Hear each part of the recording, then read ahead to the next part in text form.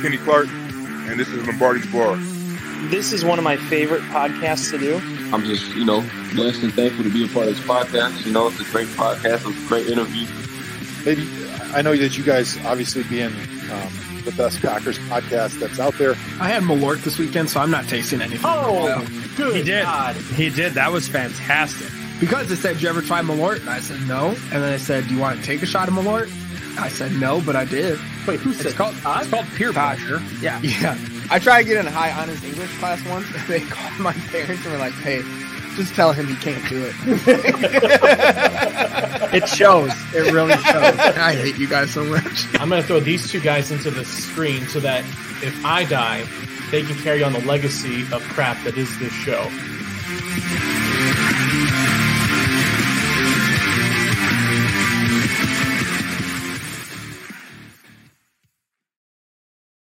And Green Bay Packer fans to another edition of Lombardi's Bar. Thank you so much for joining us. If you're new here, take a second, go ahead, hit subscribe on the YouTube channel so you get notified every time that we go live here at Lombardi's Bar and all of our other shows across the Game On Wisconsin YouTube network. Give us a like, share us, pop in the chat, say what's up, let us know you're here.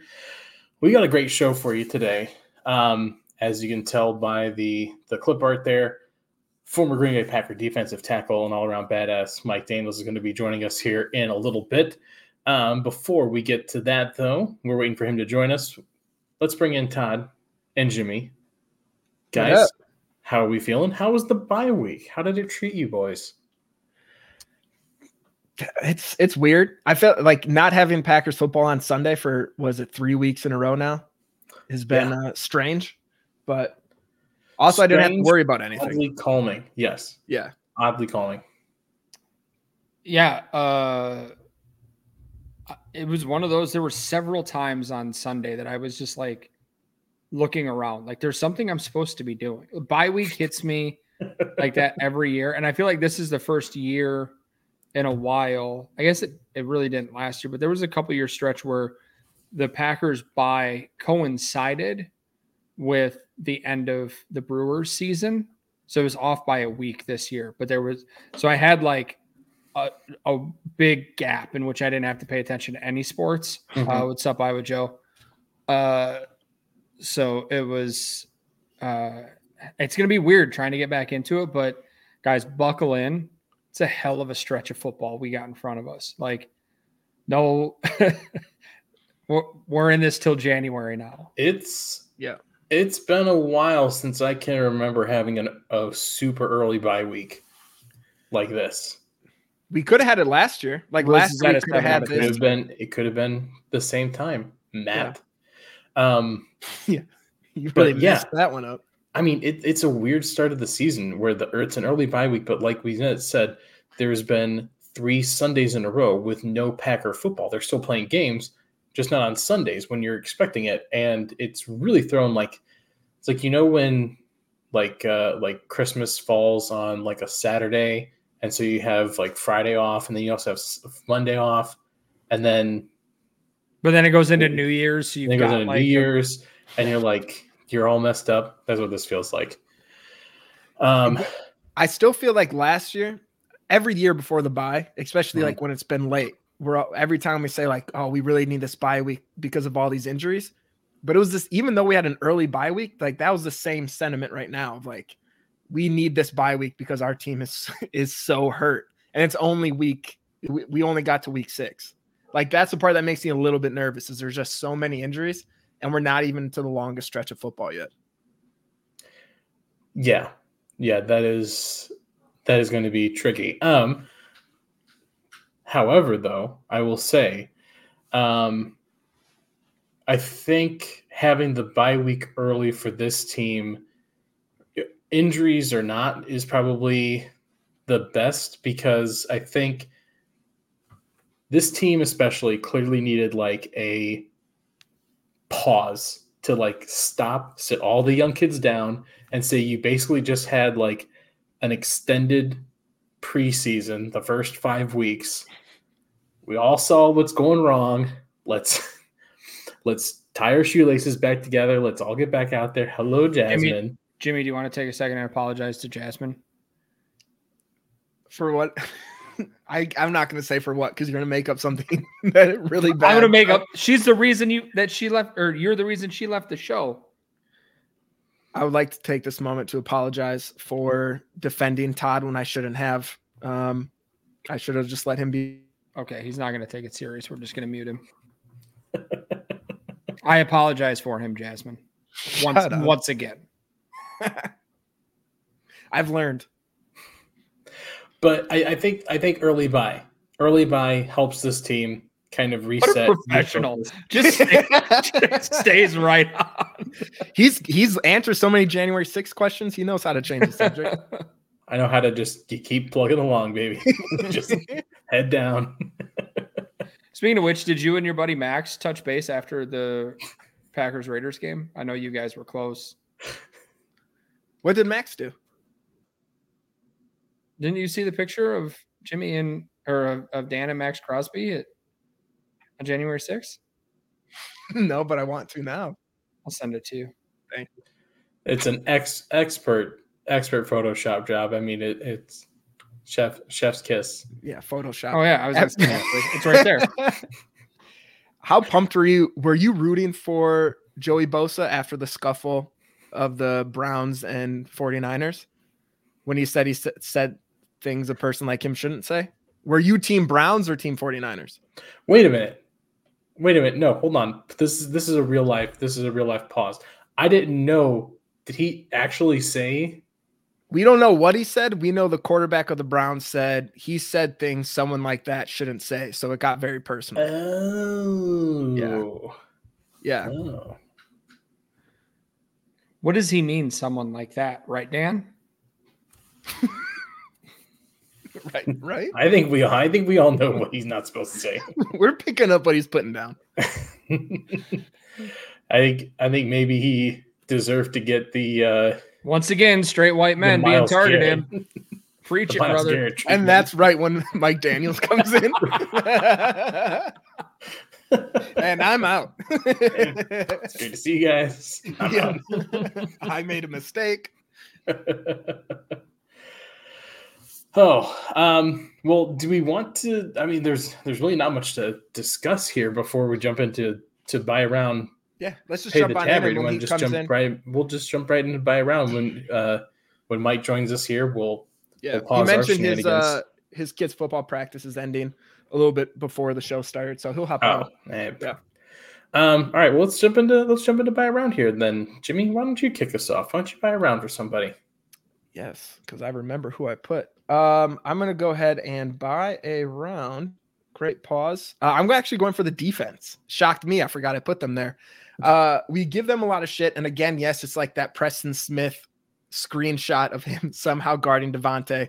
It's more than a screenshot. There's a whole video. The whole video. But I mean, like that play, that picture of him having to guard Devontae. Amazingly made the offense only score 13 points. Yeah. Which, again, on Barry for not having to check out of that play. But in reality, like this drought really, these games hasn't been so much on the defense. These last two specifically, like the line. So it's Lions game, yes. It's the bad play calling by Joe Barry on like 3 plays a game that's forcing the offense not to put points on the board. So we went over this last week. Dan, I know, yeah. But I have to. I am so fucking mad that this is the reality of this show right now. Well, no, I'm just saying, Lions game. We can go back talking about January 6th. Yeah, Saints game, they gave up 10 points. Raiders game, they didn't the offense put up 13 points. So it's just like because as Jair said, they just can't allow touchdowns because the offense isn't fine. If offense is still finding its mojo. But at this point, if an NFL team is averaging what they're doing right now, like that's not that bad. It's just our offense isn't clicking. And that's going to go into my pay the tab in a little bit. But the defense hasn't been the biggest problem. The Lions game, big blunder. The fourth quarter against the Falcons, you can still put a lot of that on the offense going 3 and out so much in that fourth quarter. But still to that, the defense needed to step up and make a stop. They didn't. But I still think Joe Barry needs to be done after this year just because of this long stretch. But I mean, the players as a whole, we've seen a lot of people step up.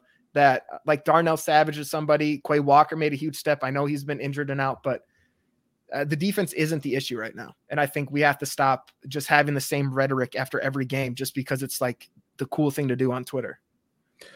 Okay, here's the thing though, gang. They're giving up 17 points a game, 20 points a game, whatever it is. And it's this bend, don't break mentality. But when you are the defense and your bend, don't break results in an 8-minute drive that leads to a field goal or a touchdown, you're taking opportunities away for your offense to actually get on the field and do something. And so let's say, like in that Atlanta game, when they let the offense get on the field and go 3 and out, and then you're right. I'm not saying it's every time. I'm saying that we've seen multiple times with this team, this defense. You can't always be bend, don't break, and hold them to a field goal after a 6-minute, 7-minute drive. Sometimes you have to go out there and you need to be ball hawk. You need to be stifle. This defense doesn't stifle. They just hang tough, in the words of Joe Barry. But if they're only giving up 13, 17, even 20 points a game, that's 3 to 4 drives that are turning into points. That's not like every possession is a 7-minute drive. But if you don't, and their touchdowns are coming off of the one, it was off an interception that they had great field positioning on. But if you don't give this offense opportunities to go out and score points, they can't score points. And I'm not saying it's every single time, but you have, like, the defense has to be a step above. This type of defense, sure, it works when it's Aaron Rodgers. And are you saying that the defense should be winning the games? No, what I'm saying is that you said that can't happen in today's NFL. No, what I'm saying is the defense needs to give the offense a better opportunity to go out and be successful. They don't give them the success to go out and be successful. That's my point with this defense. I'm with you. Like I've said, I think there's going to be and needs to be a change after this year. But all I'm saying is the defense isn't the biggest problem right now on the team. Like, that's all I'm saying is, like, are they fantastic? No. Are they the biggest issue going on right now for the team? Absolutely not. I mean, sure. Yeah. It's like, if you want to say it's 52, 48%, yeah, it might not be the biggest, but the way this defense plays, it doesn't help things. Yeah, no, for sure. I disagree. For sure. Okay. You think it's the biggest one? I'm not saying it's the biggest one. No, not you. Sorry. He said he disagrees, so I'm following up. I disagree that it's 48-52 and that it's on the defense from where I think the defense has done a fine job. All I'm saying, again, what's a defense in the NFL? What are they trying not to do? Let the other team score. This team does a damn good job at not letting the opponent put points on the board. Do they not? Right, but because the time of possession doesn't always. You need the defense to elevate. I feel like we have someone else who's a lot smarter than us. Someone that's much, much smarter. Who can answer this? Mike, welcome to the show, buddy. Hey, what's up, guys? Can you guys hear me good? Yeah. Yes, we can. Good. Yeah, sorry about that. No, you're good, man. Yeah. Really quick, practice? Mike, we want to ask you the question. You might have heard us talking about this. Is the Packers defense the biggest problem right now? Are they the biggest reason that they're losing games? You know what's interesting? And Jimmy, practice went well, by the way. That's why we're late. It went so good we didn't stop so late. But so to answer your question, Dan, and by the way, thanks for all the wonderful things you guys said about me throughout the years. I just want to make sure I get that out there. Even when I was on my way out the door, it was never like get rid of him. It was like hey, man, look, a business decision had to be made. But, man, we really love the Mike. You know what I mean? It wasn't like we're better off without him type of thing. So I appreciate you guys just being so classy, when I was on my way out the door. I really appreciate that, guys. So thank you so much for that. I never got a chance to thank you guys for that. Our local media, Green Bay media, Packer Nation, guys that just treated me so well on my way out as playing as a Packers. I'm a Packer for life. See what I'm saying? So with that being said, it's very interesting. I wasn't here before Dom, right? I got here in 2012. And even when I was gone, right, playing in Detroit, playing in Cincinnati, now I'm done playing, I kept my eyes on the Packers, obviously. And one thing that I noticed is a consistent is that Packer Nation is never satisfied with the defense. And I got to say, the defense isn't satisfied for the defense. How many years in a row is somebody going to have to say, man, we need to play tougher? And it's not like we don't have tough guys. We've always had tough guys. You can't be in the NFL and be a soft guy. So it's just like, what is it? Because now you're hearing the same things with the Joe Barry. That's his name, right? You're hearing the same things about him that you started to hear about Penn, that you started to hear about Dom. Now, these are all guys who had a lot of success on defense outside of Green Bay.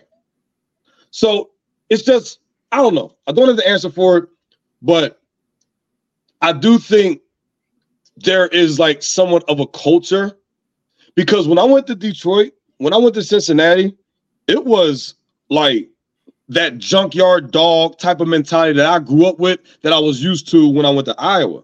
And that's not something that I necessarily saw that was particularly welcomed in Green Bay. Now, we had junkyard dogs. Look, I mean, Kevin Green was one of our coaches, for Christ's sake. Winston Moss, Mike Turkovic, those guys are psychopaths. Bless Kevin's heart. But there are 3 psychopaths, and I love them.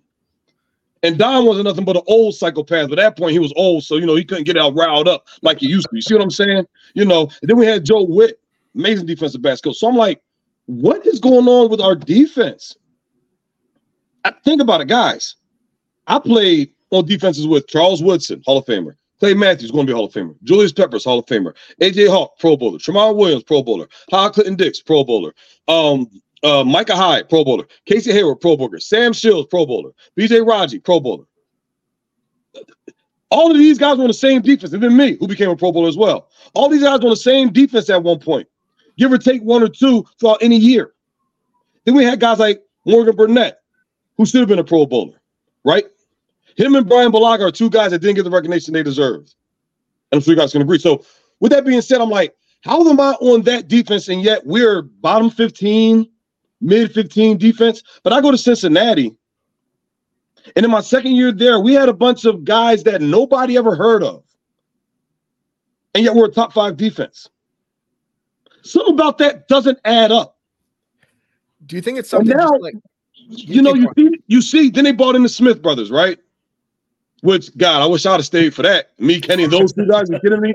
So I had a little left in the tank, golly. But the Smith brothers, right? And you got Blake screaming down the middle. You got Smash Amos. That's his name on social media, right? Then you got Jair coming to his second year. And Tremont teaching all those young guys. And Kenny, who took over as the leader of that D-line. And yet it's the same complaints. Then we draft Rashawn Gary, who's turned out to be a great player. You got Lucas Van Ness, Iowa guy, beast, right?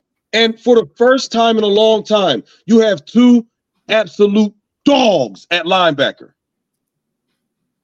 Walker and Campbell. I said if those 2 guys were my linebacker, and all due respect to my guys, right? But I got caught in a transitional period where we had Blake, who was a rookie, and Jake, who never played a position, who was a rookie. And then Sam Barrington, who had his injury thing. So we never could really get an established linebacker core. Now you finally got some dogs. And now it's like, they're still saying, man, we got to play tougher. We got to play harder. And I'm like, what is going on? You see what I'm saying? What's going on? I can't put my finger on it. Is I'm it going crazy thinking about it's it. almost Someone crazy when I was playing. Say it again. Is it something where it's like almost over schemed, where the guys are thinking too much about what they're supposed to be doing rather than just a reaction to going out and being a dog and attacking? So if it's over scheme, now you got to think, how do we come up with 3 coordinators in a row that had guys, quote unquote, over schemed? You see what I'm saying? Mm-hmm. At some point, somebody's got to do something different.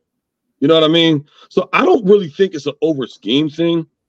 I really don't have the answer, because when I get the answer, I'm going to call Kenny and give it to him. Because Kenny is sounding like a young Mike Daniels who's pissed off because it's like, yo, we ain't playing hard. We ain't playing tough like that. We need more dogs.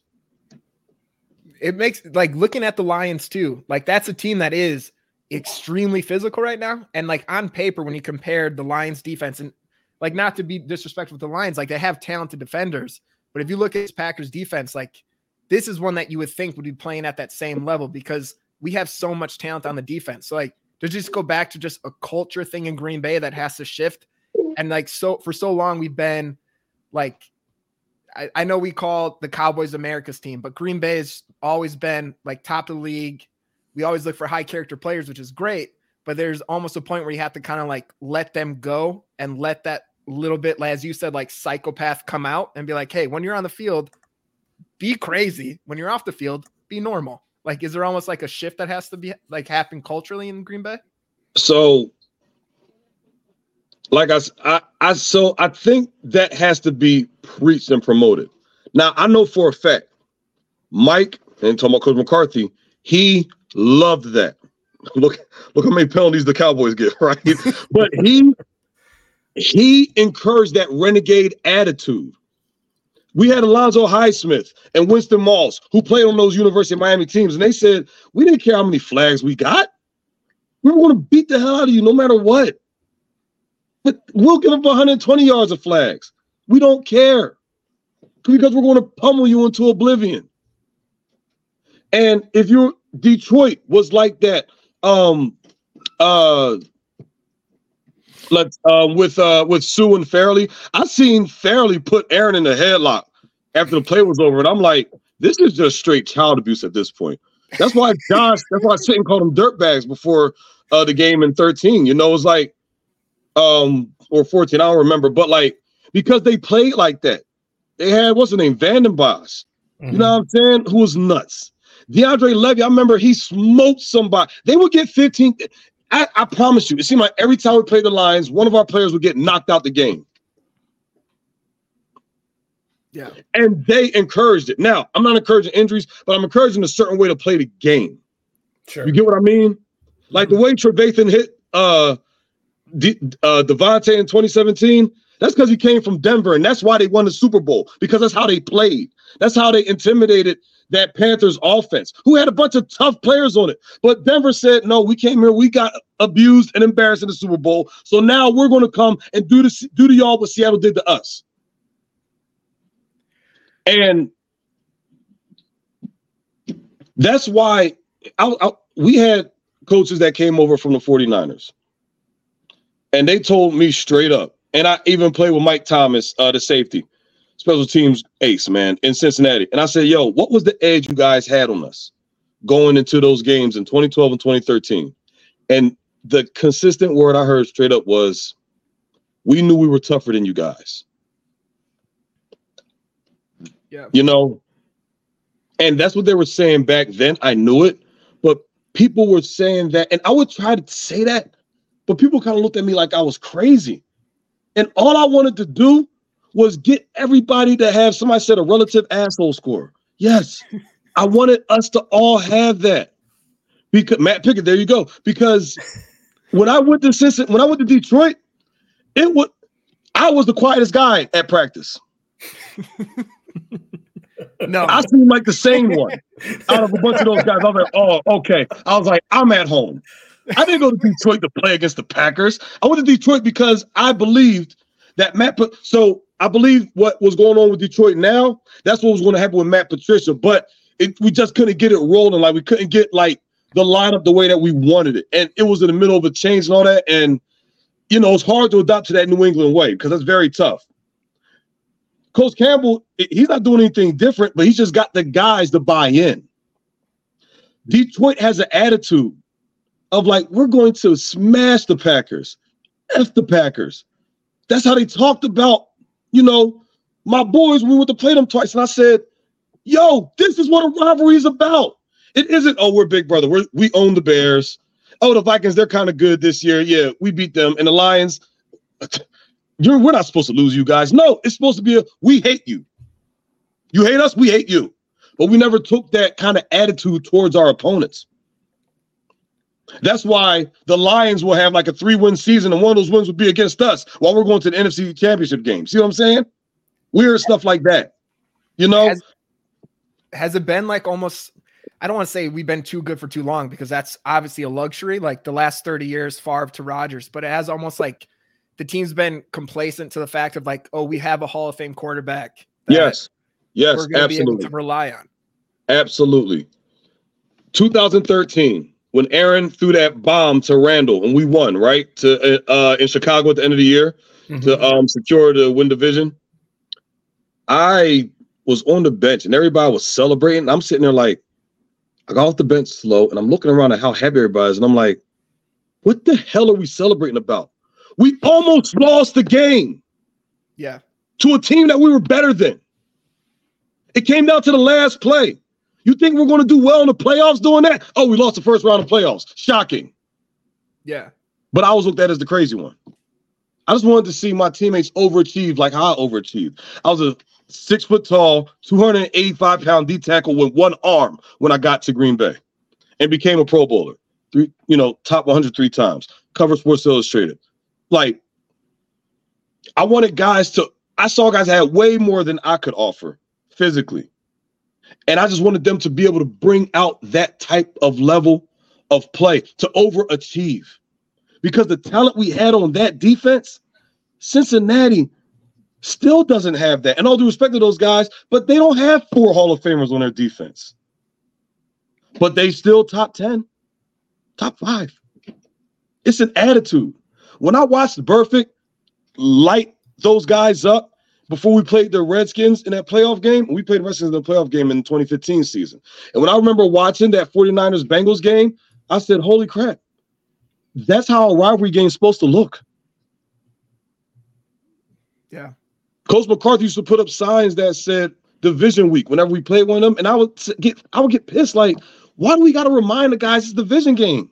They should already know, hey, we got the Bears. We hate the Bears. We got the Vikings. We hate the Vikings. We got the Lions. Hate the Lions. Because I tell you, when I was in Cincinnati, they didn't have to put no signs up to let us know we was playing the Browns, or they called them the shit stains. The Steelers, they call them the Squealers, and the Ravens, who they call the Turkeys.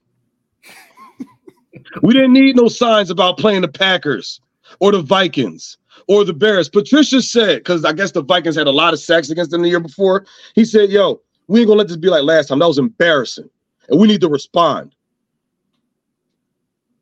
Playing against the Bears, it was like, yo, this is the team we know we need to beat in our division. And the Packers, it was like, I swear to God, if we don't beat these guys, I don't care who they have. We're tougher than them. We're tougher than them. Who on this defense right now do you think could step up in that role to be that person to try to motivate them? Oh, my God. You got a handful of them. Jair, right? But, okay, you got to start from the front, the big guys, right? You got Rashawn Gary and Kenny. Yeah. Dogs. You got my big boy from that big nose tackle kid. What's his name? TJ Slayton. You got Slayton. Dog. You got both them linebackers. Quay Walker's a little, I love that. You need that. I love that guy. I can't wait to meet him. So I can tell him, yo, it's okay. Keep being like that. Yeah. Just, pick your battles. You know what I'm saying? Like, know when to, make sure you kind of know how not to get the flag on you, right? Make it push a player, not an athletic trainer. Push the uniform. Right. and then you got Jair. And is Rasul still there, Douglas? Mm-hmm. Mm-hmm. You have guys that have that dog in them, who have that. And I'm sure there's a bunch of guys who I don't even know that have that in them too. Yeah. Yeah. We are officially at Act 1 of Rocky 3. We are Rocky. He has lost to Clubber Lang because this Packers team has lost the eye of the tiger, baby. We need the eye of the tiger back. So in a way, I had a buddy of mine tell me, my brother, he said, yo, honestly, I see Green Bay going back to the Super Bowl once like the Aaron Rodgers era is over. And I said, man, you don't do drugs. Why'd you start today? He said, no, think about it. You guys had them and you guys have always seemed complacent. And I was like, I remember BJ Rogers said that my first year. He said that to Coach Turgle, like, I think we kind of after the Super Bowl kind of became like fat cats. That's why we couldn't get over the hump, even though we were 15-1. And we kind of got a little like, oh, Aaron's got it. And that I saw it. And now I understand we have a great quarterback. It makes things easier, but on defense, we're supposed to make his job easier, not the other way around. That's how dominant defenses think. Or coach, like when coaches and players have the attitude of like, we're going to be a dominant defense. I used to get called a loudmouth. I talked too much, all that. I just wanted us to be one of those badass defenses that people were afraid of. The same way that, I used to hear the chatter about Seattle and Detroit, and we got to play the Bengals. I'm like, I want people to say that, like, damn, we got to play the Packers. And it started to get to that point because when I went to other teams, guys started to say, "Yo, man, on defense, you guys were up front. You, Raji, Guy, and then Raji was going and we were celebrating. Then this freaking kid named Clark comes in. You guys were tough. Not to mention all the dudes off the edge. He had a rotation of just monsters. Peppers, Matthews, Clay, Perry, Jones, Jaron Elliott, like just dogs. So now it's like, what's going on? It's just something I've noticed. It's just a thing that's been a thing over there, no matter who's the coordinator, seemingly. Do you think they have to switch? I don't know. We don't want like people lose their jobs and calling for that, but like switching out Barry for someone that is like looking at the Dan Campbell type, someone to get that crazy out of the players. Like, do you think that has to be the switch because the talent's there? Do they just need someone that can get that like aggressiveness out of the players more than what's going on right now? Or is it just overall it just has to change? It doesn't matter who's DC. I think overall it has to change. It doesn't matter who's DC because once again, we're talking 3 DCs now with the same talking points. Like I see my name trend, like not trending, but I'd see some mention. I'd be like, "Who's talking about me? I'm not playing." And it'd be Packer fans like, "Mike Daniels said this before." I'm like, "Said probably what?" Me. Well, right, and I'll click back, and it'll be like Penny said something, or somebody on defense like, "We need to be more dogs up front, or we need to have more dogs on defense. We need to play tougher on defense." I'm like, "We're still saying that? You guys still saying? I thought that changed." Yeah. Mike, I want to flip gears here for a minute. Sure. Move away from like Packer stuff to your career. You talk about, when you go to Detroit, Cincinnati, Green Bay. Who's the craziest badass you ever played with? Like the guy that was just absolutely out of his mind. Besides you, of course. Besides you. Yeah. Nah, I definitely take the cake. Because if I met another crazy man, I was going to out crazy him. I'm just like that. You know what I'm saying? I love want to the watch crazy guy saying Mike Daniels is crazy. Good. I'm doing my job. So you and Sue would have been crazy together. That would have been fun to watch. Man, if I'd have played with Sue, that wouldn't have been fair. They would have locked us up. So let me see. Gerard Davis from the Lions. He was touched, but such a peaceful human, except for when he got on the field. You know what I mean? H.J. Robinson, he wasn't a nice individual. I loved him for that reason. You saw him fighting Trent Williams, right? And if you're going to fight Trent Williams, I automatically respect you because outside of me, I've never seen nobody try to do that. Because my thing was, if you got who's the badass on your team, all right, I want to go fight him. I want to pick a fight with him. Like, yeah, we got tough guys over here too, bro. You know what I'm saying? And now that's where mutual respect comes in, right? Let me see. Cincinnati. Trey Hendrickson's got some crazy to him. So does DJ Reader. He's kind of like a silent killer, though. You know what I mean? Like, kind of scary,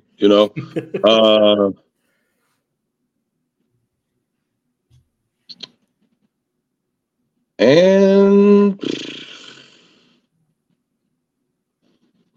Sam Barrington and HaHa, they were both like nuts, They were nuts. And Clay, something ain't right with Clay. Something ain't right with him. I think that's genetics over there. I think so. So And then there's some guys that, didn't really play a lot. Like a guy like Robert Francois, Austin Calitro, Victor Yewa. Like there's guys that really didn't play a whole lot that, oh boy, Francois, Robert Francois, bro. I'm still shocked, like, why he wasn't somebody's Mike linebacker somewhere. So yeah, there was a handful of guys. What's the difference that you see between like those types of guys on defense, but then like there's also some guys on offensive lines that are like that. Like Elton Jenkins is one when you were talking about going to fight the baddest dude on the other team. Like I don't know that necessarily he approaches it as like we're gonna fight, but somehow he gets under the skin. Like him and Aaron Donald, like that he's managed to make Aaron Donald his child. So here's the deal. Well, I can't say that because Aaron Donald had bruised ribs, which if you ever experienced that, you ain't gonna be you. So let us have this one, Mike. Let us have this one. No, because I'm not taking away from Elton. At the end of the day, if you're hurt and you go on the field, whatever happens to you, that's on you. If you're hurt and you look like you're somebody's child that normally you probably wouldn't be, hey, bro, that's when they turn the film. It's not going to say you had, injuries, and that's just the reality of this all. Let me see. So Elton, he definitely he's got it. So the question you asked me, if just backtracking here, is what guys on offense have I seen with it? Or kind of what's the difference? Because I don't think we really see the aggression from offensive guys. Oh, like you can see crazy defensive players. Let me tell you like, something. Okay, that guy's crazy, but you don't go see that. Watch that Carolina and New York game from 2015. A lot of people learned that day, Odell Beckham, he's not just some Hollywood star pretty boy. He'll come and block you and try to knock your block off. So because a lot of that shows up in blocking, you're not going to see it. You're not going to see the O-line just mauling a guy. Just like a Trey Smith, right? Because he has open field smashes on linebackers. That's when you start to notice. That's when O-linemen get their reputation. That's why it pays to kind of run down field and get some blocks. Because that's how Jason Kelsey, people started noticing him in that Chip Kelly scheme, because he was sprinting downfield in them screenplays. And I'm from the area. Everybody was saying, we got to center that Kelsey guy. He's running downfield. And I'm like, so what? But to a fan, that's impressive looking. Like, yeah, O-lineman running downfield to go clean somebody's clock. He's running stride for stride with people like Darren Sproles. That's impressive. And LaShawn McCoy, see what I'm saying? So, but it's because it normally happens in blocking. And then, like if you watch Isaiah Pacheco run, that's the closest thing to Adrian Peterson I've ever seen. I'm not saying he's AP. I'm saying he runs with that type of intensity. Like he's running with, it looks like he's screaming when he's running. Mm-hmm.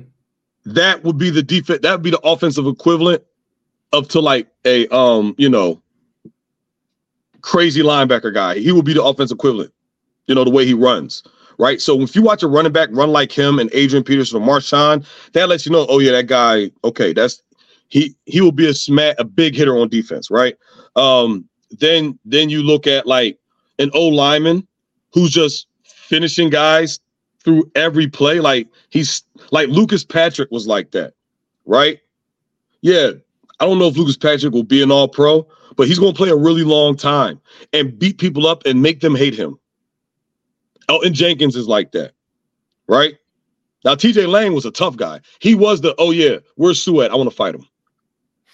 See what I mean? See what I'm saying? Like, yeah, it comes out differently. It's a little more subtle.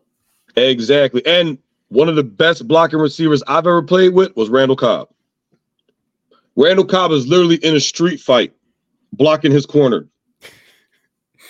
I thought we were about to get a story no one heard before. I was like, he was in a street fight? That's about that. I wouldn't be surprised if I heard it, but he's a good citizen. But on the field, yeah, Randall going to block you to the ground.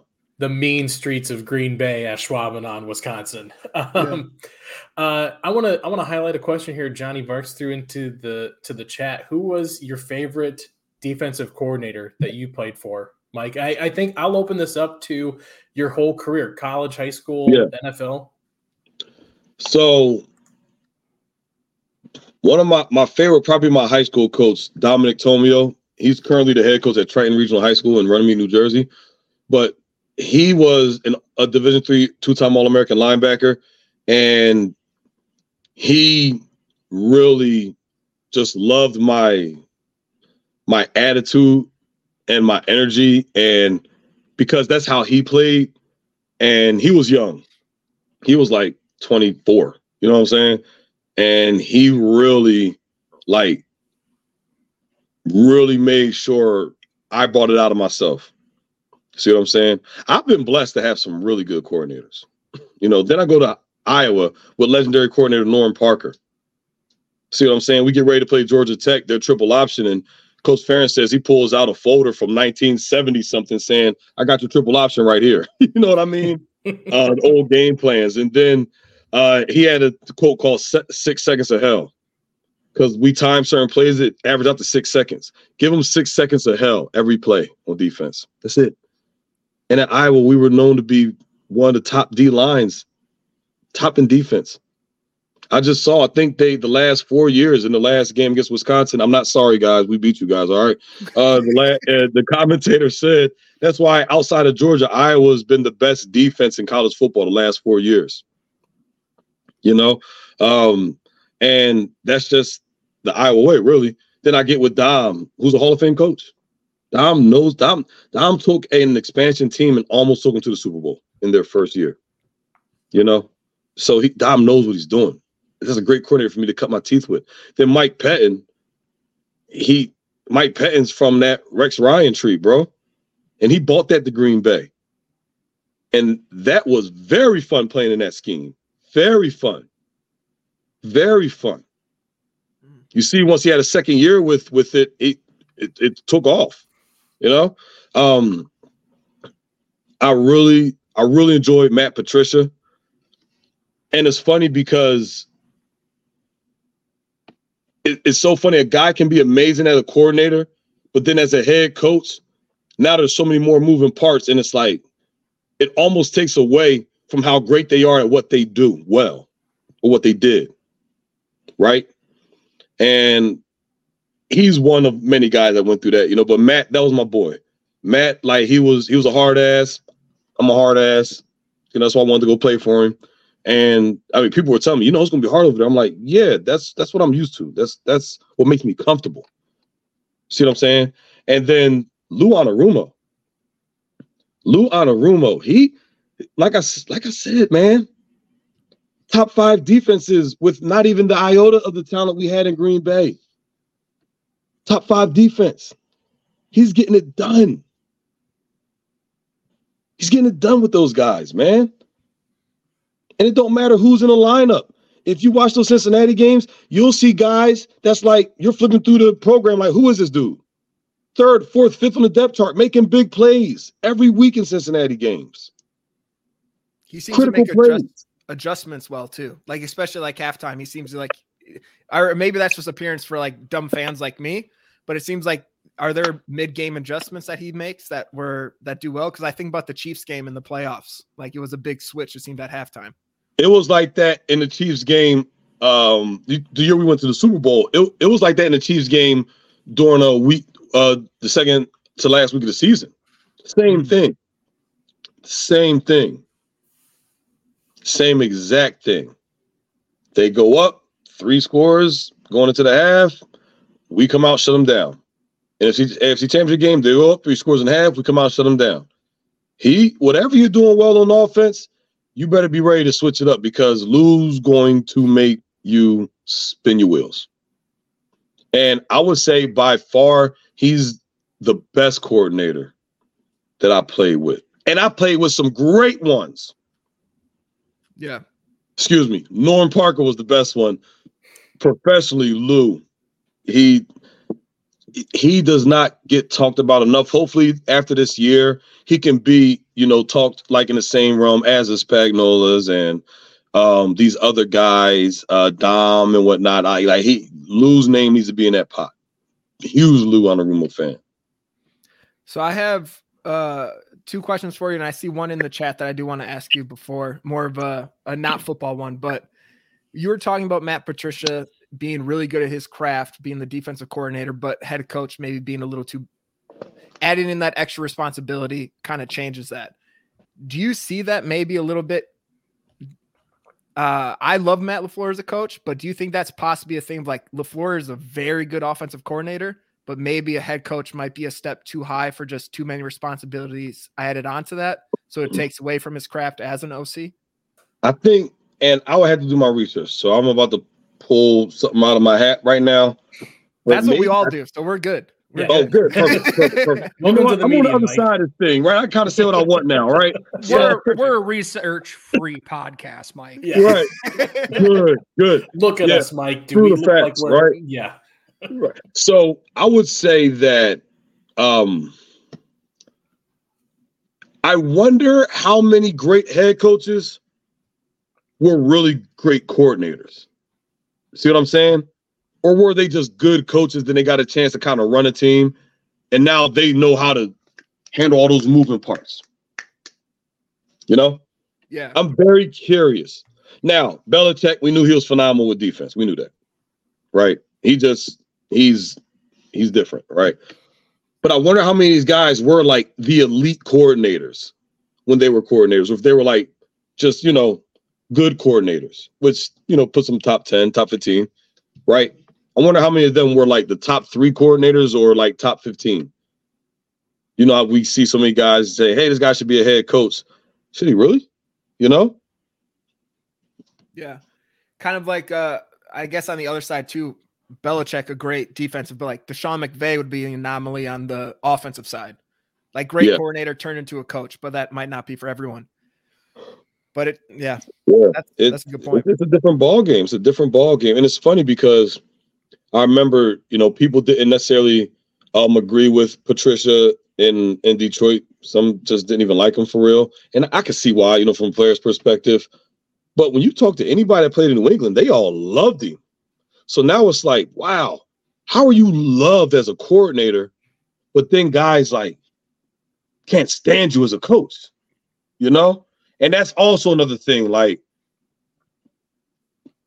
there's so many different moving parts when you're a head coach that people can even get the wrong idea of you as the guy beyond the coach. Yeah.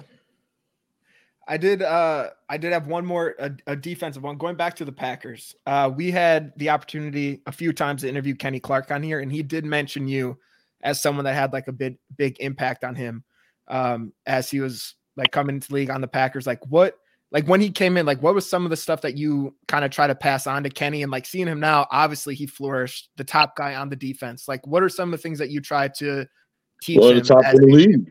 Yeah. What I really tried to instill in him was the work ethic, right? I called him and Dean when they both got drafted, Lowry, and I said, yo, right now there's a gap between us, and I'm going to work my butt off to increase the gap between us. I'm going to keep widening the gap. So you better catch up. See what I'm saying? And I would have Kenny, like, I would do extra lifts. And I said, Kenny, you're going to get this extra lift with me. Let's go. One off season, towards the end of OTAs, 2017. And I grabbed Kenny. I hadn't made the whole deal. I'm like, yo, we're going to have a nice long sled push session today, fellas, before we go on vacation. And me and Ricky Jean Francois, we made them boys push them sleds. Kenny and Dean, and I think Montravius was with us as well. But we pushed them sleds, baby. We pushed them. And my thing with Kenny was just getting the most out of him. His first practice, I seen him kind of dicking around a little bit, kind of laughing, and I went and I just ripped him a new one. I let him know, like, bro, we're going to rely on you. We're going to need you. Now, some people probably say, oh, there goes Mike, being all extra stuff. But I'm like, no, because I actually I actually care. You can swear on here. You see what I'm saying? I actually care. When I care, I'm going to tell you the hard truth. And I let him know, bro, you can't come here screwing around. We're going to need you, bro. You're a first-round pick. And that was my thing with him. I just wanted to teach him everything that I could teach him. Plus, he was a wrestler. So I understand there was things he was going to get that other guys didn't get as easy. And I'm like, yo, I'm here to help. Up until I was out the door, man. Period. And even then, I was still calling check on him. I called him after the Thursday night game, you know, because I just didn't like the way that people were talking about the defensive line. And I called him just to kind of give him some encouragement and, you know, just try to pass him some sound wisdom. You get what I'm saying? And that's what it's called being a teammate, being a brother, right? Being a brother. Yeah. And that I love that man. That's my brother. I'm not going to say that's my little brother. You know what I mean? But that's my younger brother. See what I'm saying? That's my dog. That's my boy, man, you know? And I'm so happy to see him succeed in the way he succeeded.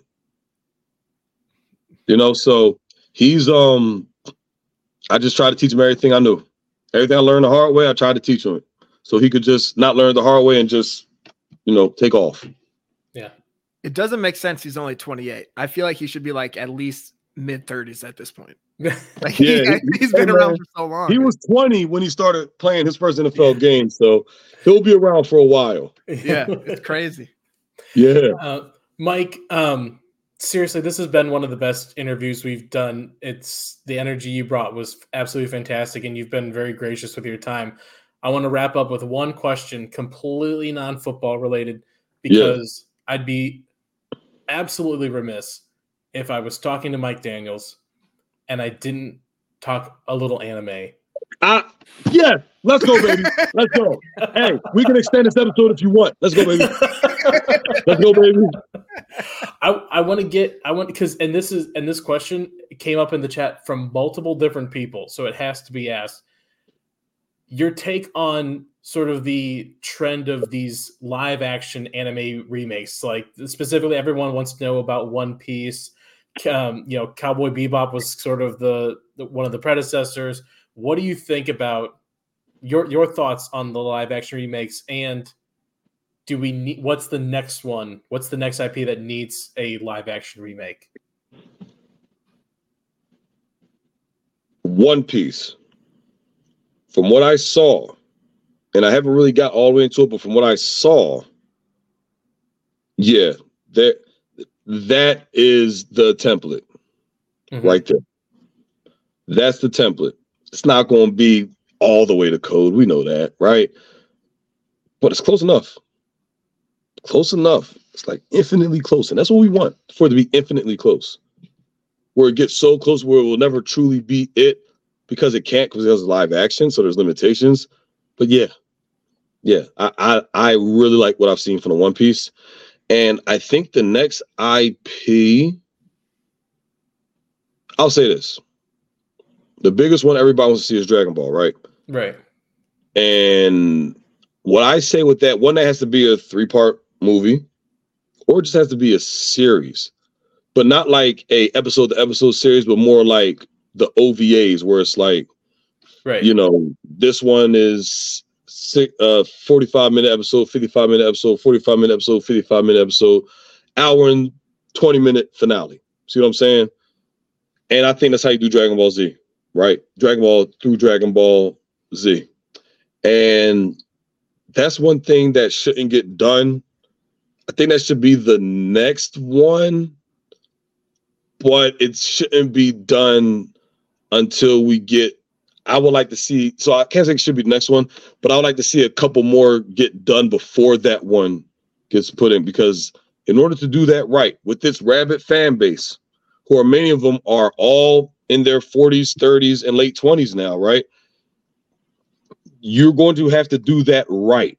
So let the experience and let some of these other IPs make some of the errors that because when Dragon Ball comes, it has to come and it has to hit. It has to be like the Avengers. It has to hit out the park.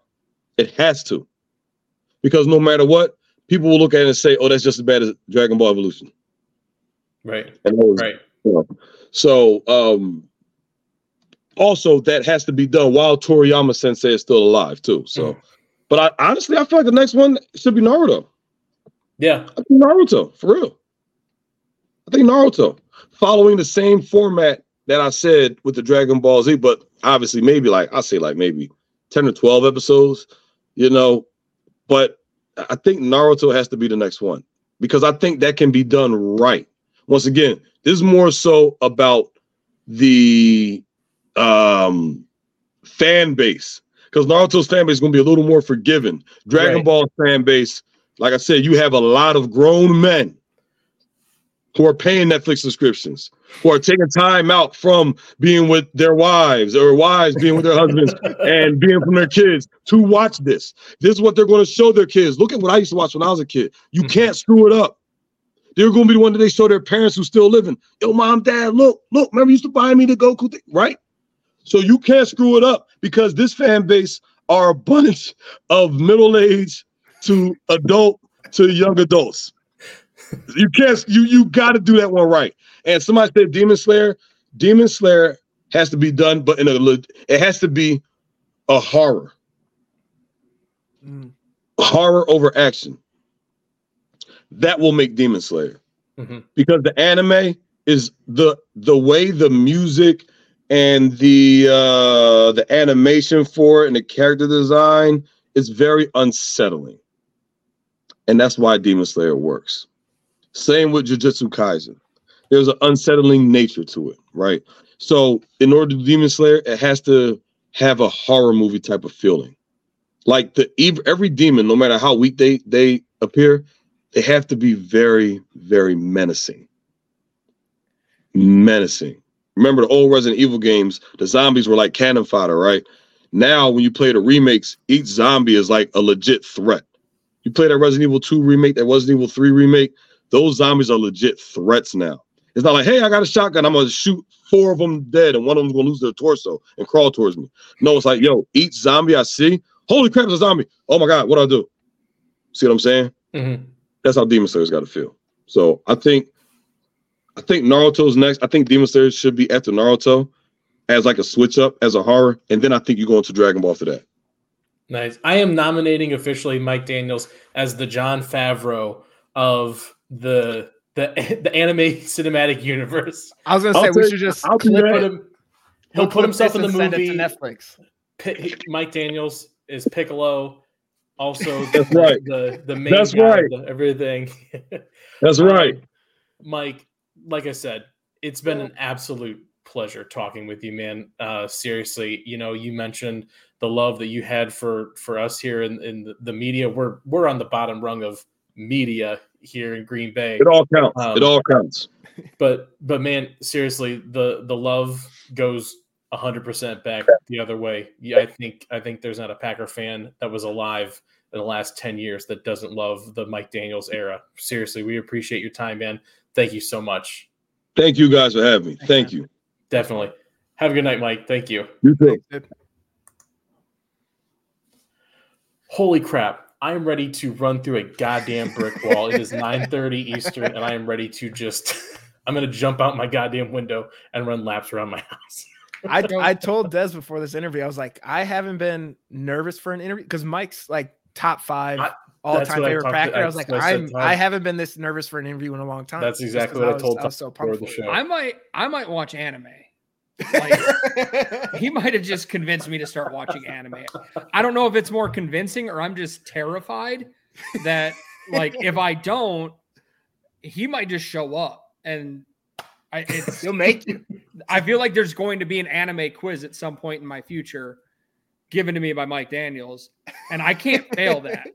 So yeah, I gotta spend my night figuring out where to start. Crunchyroll, man. Hit up Crunchyroll. That's the way to start. Yeah. It's like a Netflix for anime. If you don't know what that is, just jump in, baby. Okay, yeah. Well, shit, guys. Like it's the end of the show. I don't know if we're gonna roll into bar bets and end it. Let's just go to the bar bets and end this, man. We can't top any. There wasn't anything we were gonna fucking talk about anyways. The bye week, there's nothing. All right, let's get into bar bets then real quick. The Broncos coming up this week on the road. Okay. Some general ones here. Packers offense over under 21.5 points. I think looking at it, the Broncos are averaging about 26 points a game. The defense is giving up 26 points a game if you take out the 70-point outlier. So I'm going to put it at 21.5 points. That's 3 touchdowns. Does this Packer offense get more than 3 touchdowns, Jimmy? Yes, I'm at 5 Bakhtiaris. Yes, like we look what the Bears offense did against the Broncos. Yes, we've had some struggles, but this is an historically bad defense to where, and especially for the running back. So if we have Aaron Jones coming in, I see a very big game for him, especially in the passing game too. Like I think it's almost like yards and receiving yards for running backs, both touchdowns for those categories. Like they're historically bad. It should be. If Mike Daniels wants to replace me, I will gladly give up my seat, man. But no, I 5 Bakhtiari's over. I think it's going to be a big game for the offense, a bounce back one. Todd, I'm going to go 5 Bakhtiari's over with the caveat that if Preston Smith lines up across from a wide receiver at any point in the game, he gets an interception. It's likely that the offense will only score 13 points because that's the problem. 5 Bakhtiari's over 21.5 points. I hate my life so much. I felt bad the other day that Nagler got drug into this. When he was like, wait, I don't remember saying this. And I was like, no, Dan. Unsuspecting, like just stepping on a rake. Packers defense, over under 3.5 sacks. Russell Wilson has been sacked 19 times in 6 games. And if the offense is able to do what they're supposed to do, that should put the Broncos in a very favorable position for this Packers pass rush. Todd, how do you feel? I'm gonna take the over. I'm very hopeful that the defense comes out feeling embarrassed. Like it's been. Hopefully they listen to this interview with Mike. Yeah. I mean, I would assume that there's a little bit of fire coming out of this one, and it's a team that they can't take lightly. And I think they understand that. And I hope that this bye kind of got a lot of guys to wake up to that. Kind of like Mike said, having Aaron, like that was just a crutch that had been there. And hopefully the way that we walked into this bye made these guys realize like, we don't have that crutch anymore. We've got to be the ones to go out and do this and play a certain type of way. So yeah, I'm gonna go 5 Bakhtiaris on the over. Seriously though, that Rashawn Gary 3.5 by himself might just absolutely hit on the over. Once he plays a full game, that's a guarantee. I feel like. Right.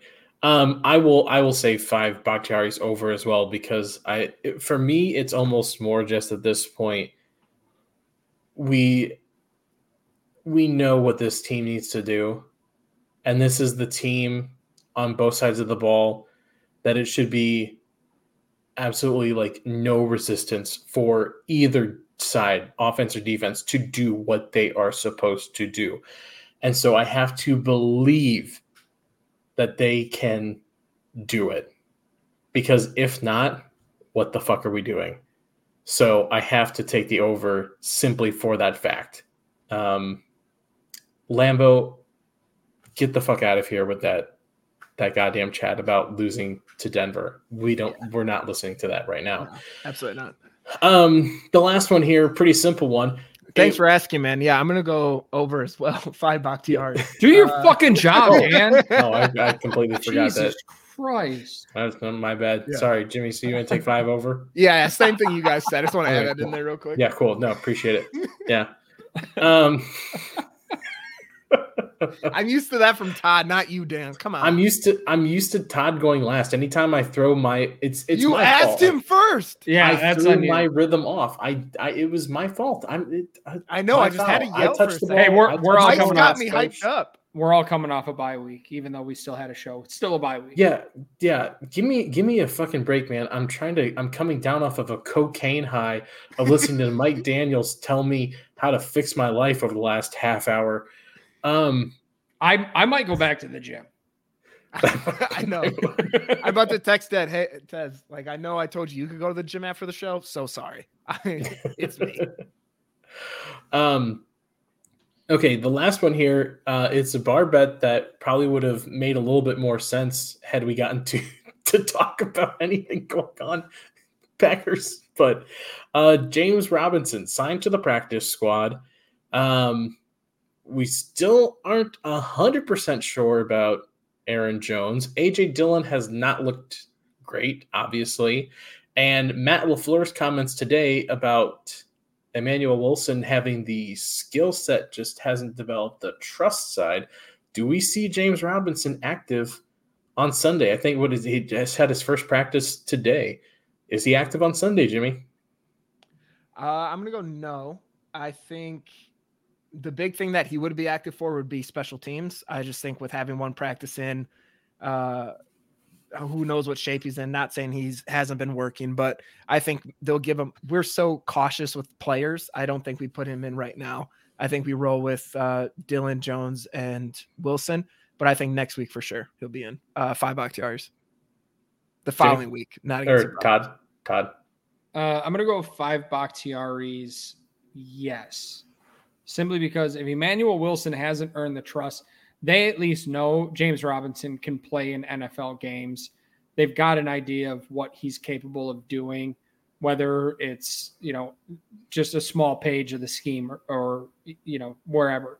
So I think, they'll get him in there and see what they got, because if they don't have anything with him, if he can't fit in the little bit of, the few plays that they do give, like, all right, let's get him out of here and not waste a practice squad spot. Yeah. That's basically kind of what I am. That doesn't make me feel good about my choice. But I couldn't agree with Jimmy because you had to pick the lesser of two evils. I understand. I'll take 5 on this one as well. Yes, because like Todd said, exactly. If Emmanuel Wilson at this point of the season, especially we're in the bye week, like this is a time where like, if you're going to focus on making that progress, like isn't this kind of the opportunity? And when Matt talked today about that trust, it seemed like it was mostly about kind of that he's got the skill. He figured that it's about recognizing the defensive side of it and changing his running style or changing what he's doing based on what the defense is showing him. James Robinson knows how to do that. Like Todd said, he doesn't know the plays, but he knows how to run in the NFL. Give him a few plays, just say, hand the ball up. I mean, run that goddamn A.J. Dillon, hand the ball off out of the shotgun to him 5 times and just see what the hell happens. Do you think for me, I took this signing as more of a hopeful limit A.J. Dillon carries opposed to Emmanuel Wilson carries? Or do you think it was more so to replace that RB3? I missed what you kind of cut out there. What did you say? It didn't make sense. Okay. It did. I thought this signing was more so to replace some of AJ Dillon's carries. Like this was more of AJ Dillon's not performing. Let's bring in a guy who has performed in the past. Yeah. Hopefully he can move into RB2 rather. Like I'm saying, I don't think he's coming in to be the RB3 role to take over Emmanuel Wilson's spot. That's all I'm asking right now. The way that the health has been on this team. Yeah. Like it's, you might be an RB4 today, but you're an RB2 tomorrow. Yeah. I'm saying this terribly, like most things. I'm saying like when they brought him in, do you think it was, hey, we need an RB3, or do you think the intention is like me that this is hopefully maybe taking over AJ Dillon eventually if he continues this play? I don't know if it's AJ Dillon specifically. I think it's just, James Robinson is a talent, and they realize that the talent depth that maybe they thought they had at running back, whether it's Aaron Jones' health, AJ Dillon production, is not there. That's why they were kicking the tires on Jonathan Taylor. And so you bring in a guy, he's going to be RB3 to start off with. He's just at the bottom rung now, and he might end up staying there.